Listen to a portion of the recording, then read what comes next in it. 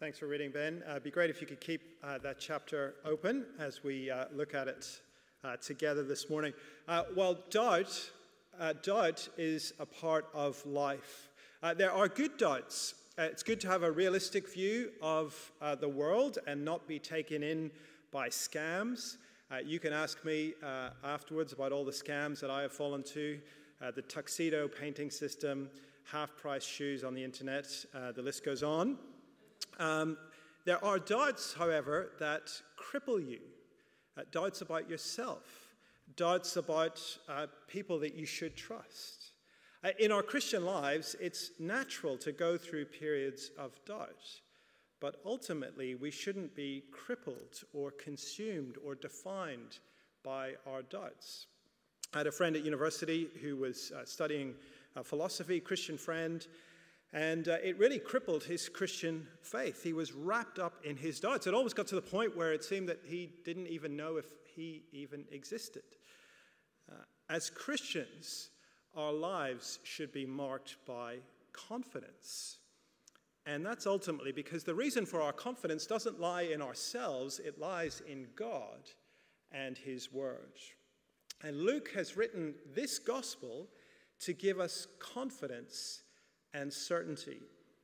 Remember right back, the very first chapter, the fourth verse, why Luke has written to us. It is so that we may know the certainty of the things that we have been taught. That's why Luke is writing his gospel, to give us certainty about Christian truth. And the passage this morning gives us certainty and confidence about the resurrection. Speaking personally, it is the resurrection of Jesus that is the reason that I keep going as a Christian. There have been moments when the thought has come to me, is this really true? I am basing my life on this. Is it really true? And it's the resurrection of Jesus that I've come back to and that has convinced me, yes, it is worth basing my life on. And that's actually sort of something that Paul thought about or considered in 1 Corinthians chapter 15. He made the hypothetical statement, if Christ has not been raised, if the resurrection is not true, well then our faith is futile and we're still in our sins. In fact, if the resurrection is not true, well then let's just eat and drink, for tomorrow we die. There really is no hope without the resurrection, and really the Christian life is a waste of time if the resurrection is not true.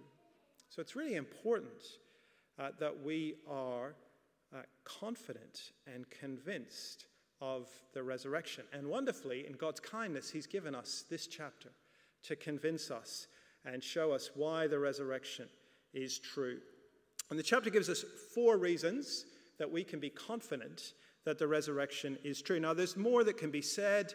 Luke is not answering every objection that someone might have. In fact, he's not really even answering objections at all. He's simply showing us why we can be confident that the resurrection is true, in line with the reason that he wrote this gospel. But it's a very helpful chapter in grounding our faith in the resurrection, in stabilizing us if we have doubts. A great chapter to come back to if doubts come to you. So 4 reasons we can be confident that Jesus was raised from the dead. First, because he promised it. He promised it. The chapter opens with the women going to the tomb to treat the body of Jesus with spices, but they find the stone rolled away and the body missing. Now, in one sense, that's enough. There it is. Here's the proof that Jesus rose from the dead. The tomb is empty. But, of course, someone might object that the body could have been stolen. But the women are confronted with 2 angels who make clear that that is not what happened. They tell the women that Jesus has risen. Verse 5, why do you look for the living among the dead? He is not here. He is risen. He has risen. His body hasn't been stolen. He is no longer dead. He has risen. But it's what they say next that's very easy to overlook, but I think that is very important. Verse 6 again. Remember how he told you while he was still with you in Galilee, the Son of Man must be delivered over to the hands of sinners, be crucified, and on the third day be raised again. The women, the other disciples, they should not have been surprised that Jesus' body was not there, because he had told them that he would rise after death. In fact, Luke records Jesus saying it 3 times in the gospel, twice in chapter 9, once in chapter 18.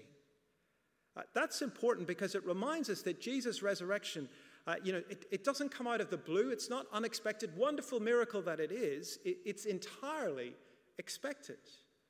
The resurrection is not a random event that's just the icing on the cake to Luke's gospel. No, it is deeply woven into the very fabric of the gospel and the teaching of Jesus. Jesus had reassured his disciples that though he would die, he had to die, he would also be raised from the dead. They had not been able to grasp the idea that he, as the Messiah, would die, and so they had not been expecting his death, and especially not his resurrection. It just seemed too good to be true.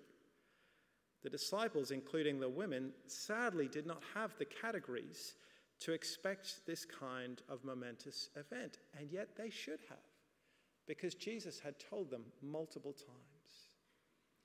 And so Luke tells us, verse 8, and I think this is significant in this first section, then they remembered his words.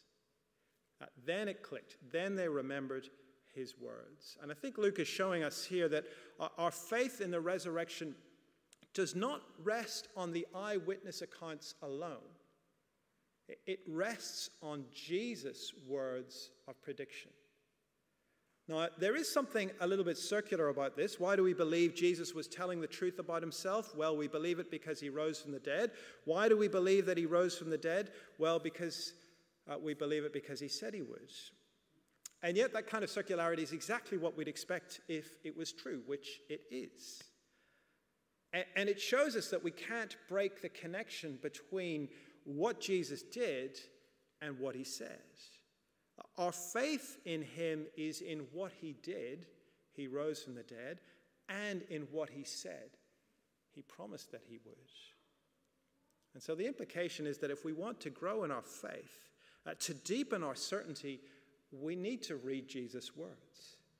Jesus himself is the one who can give us certainty in the truth about himself. The significance in this first section is that the women remembered Jesus' words. Yes, he was telling the truth. He is raised from the dead. So we can be confident in the resurrection because of Jesus' words. Secondly, we can be confident because of the witness of the women. Verse 9, when they came back from the tomb, they told all these things to the 11 and to all the others. It was Mary Magdalene, Joanna, Mary the mother of James, and the others with them who told them to the apostles. But they did not believe the women because their words seemed to them like nonsense. Peter, however, got up and ran to the tomb. Bending over, he saw the strips of linen lying by themselves, and he went away, wondering to himself what had happened. What we have here is an unflattering but realistic account of the first witnesses to the resurrection. Many people have pointed out that if the gospel writers were making this up, they would not have had women as the first witnesses. Sadly, in the first century, the testimony of women was not seen as significant or as reliable as that of men. And so, writing in a first century context, if Luke, in fact the other gospel writers, were making this up, they would not have women as the first witnesses to the resurrection. In a first century context, this would have been seen as embarrassing to the movement, to the Christian movement. And we can see how the apostles react to what the women say in verse 11. It just seems too good to be true. Their words seem like nonsense. And yet at the same time, they don't dismiss the words altogether. And so Peter does go to the tomb to check for himself. And he finds the body gone and the grave clothes laid aside. Now, that's just a little detail about the grave clothes being laid aside, but it points to the fact that the body was not stolen. If it had been stolen, well, they would have taken the whole body and the clothes with them. And in fact, if you're stealing a body, the grave clothes would have been the most valuable thing that you were stealing. And in fact, there may be a more significant reason for including this. And this may be a reference to Leviticus 16 and the Day of Atonement. You can have a look at it later. But in that chapter, it talks about how when the priest has finished his work of sacrifice, he is to take off his linen garments and leave them in the tent of meeting. So maybe by including this detail, Luke is just giving us a nod to the fact that Jesus' resurrection signals that the work of redemption is complete.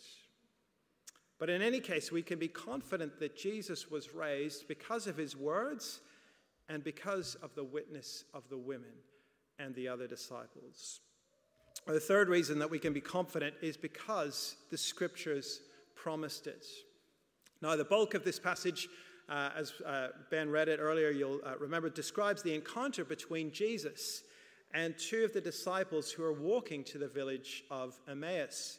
Verse 14, they were talking with each other about everything that had happened.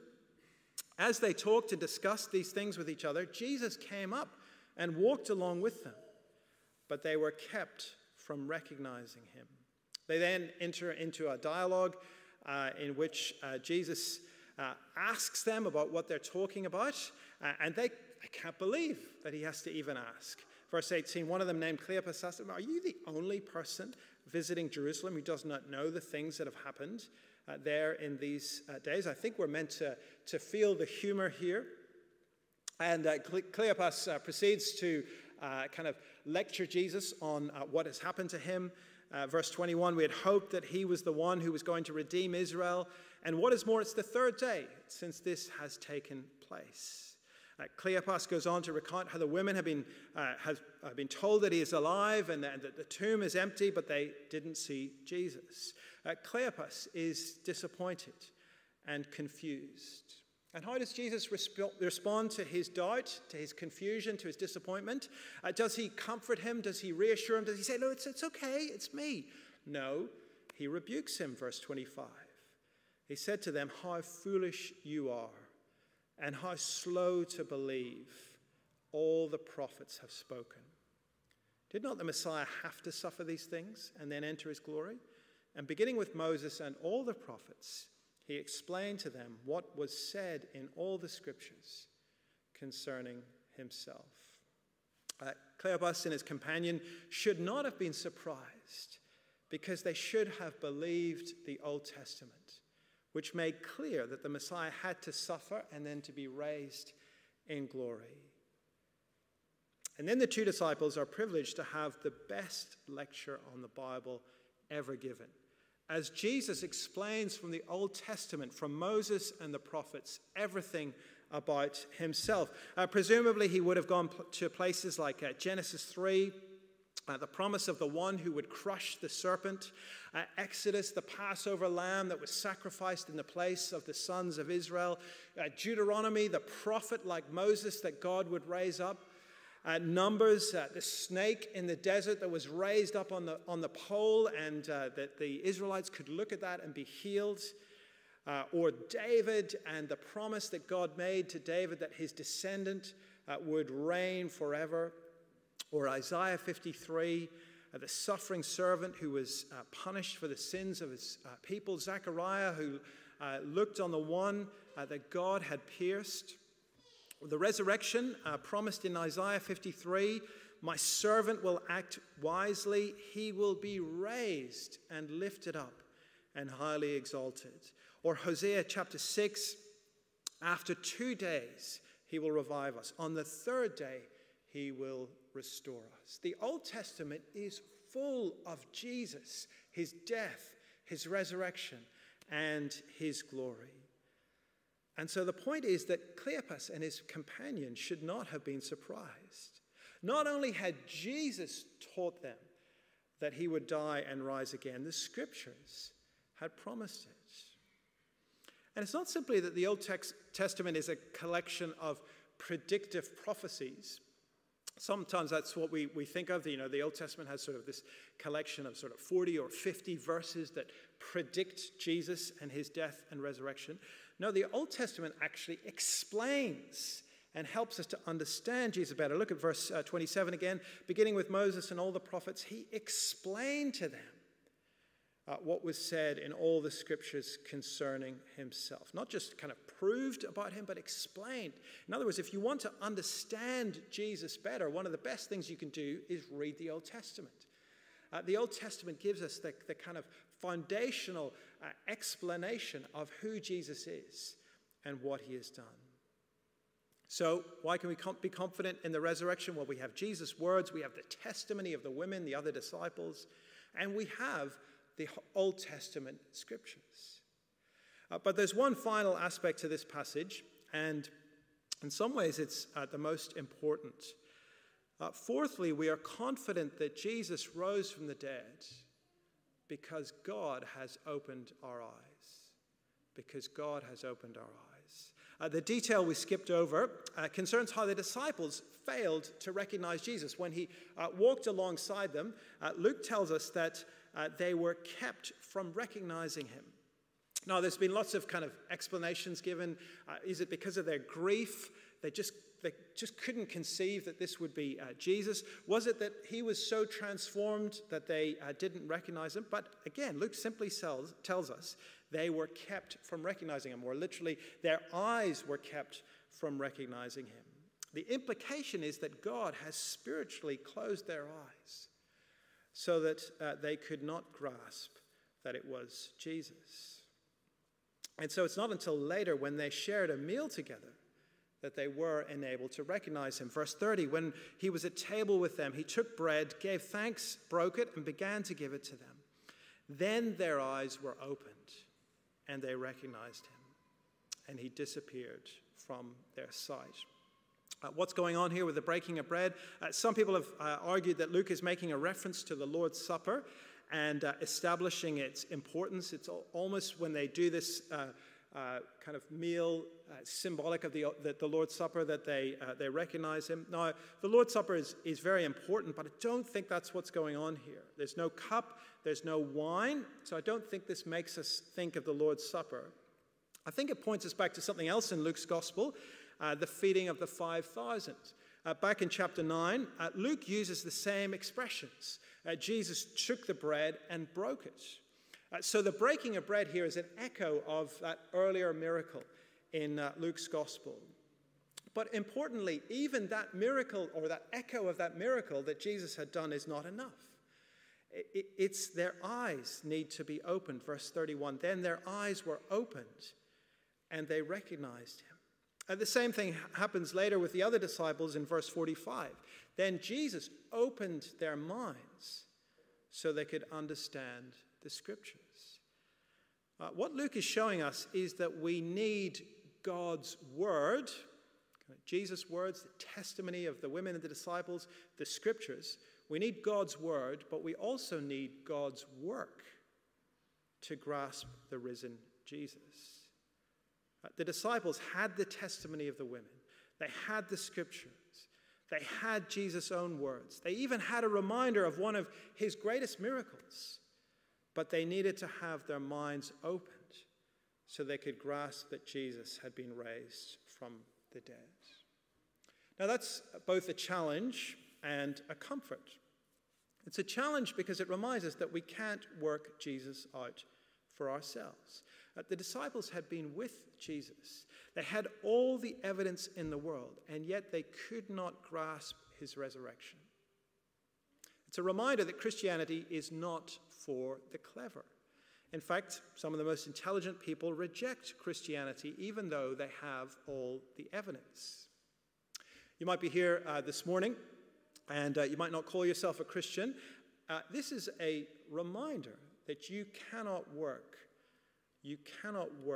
Jesus out on your own. The Christian life, Christian faith is not irrational. It is not irrational. This chapter is full of evidence for the resurrection. but it is more than rational. And so approaching God involves humility and dependence on him. This chapter, the New Testament as a whole, reminds you to approach God asking him to open your eyes and to open your mind. Not so that you will believe something that is not true, but so that you can grasp something that is both rational and spiritual. There is a spiritual dimension to the Christian faith. So that the resurrection of Jesus is not something that can be worked out like a mathematical formula or a scientific truth.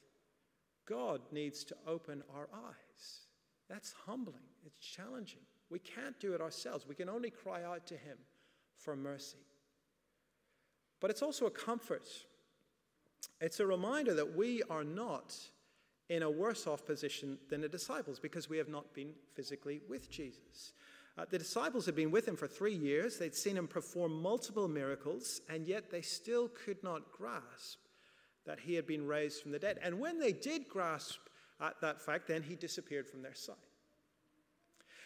And importantly, when they looked back on that encounter with Jesus, what is it they look back at with most fondness? Did you notice it? Verse 32.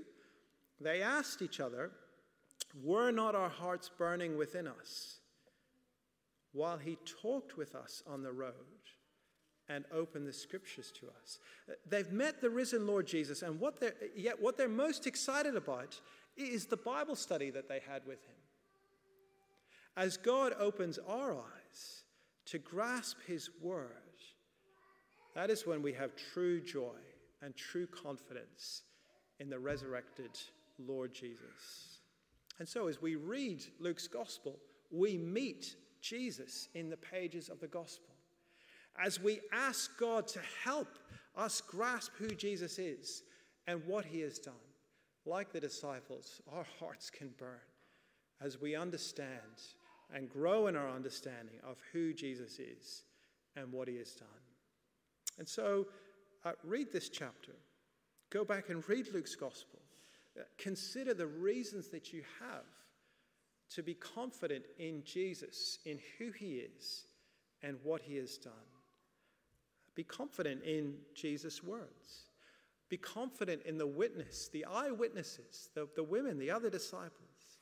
Be confident in the Old Testament and ask God to open your eyes and convince you of the truth of the resurrection. Let's pray.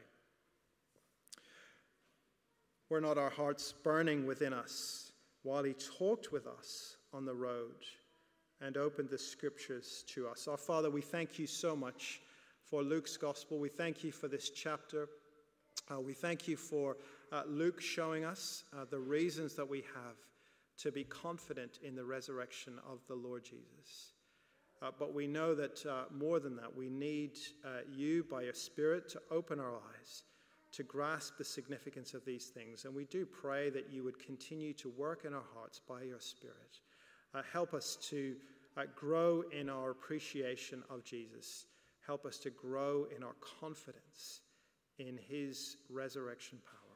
And we ask it in Jesus' name and for your glory.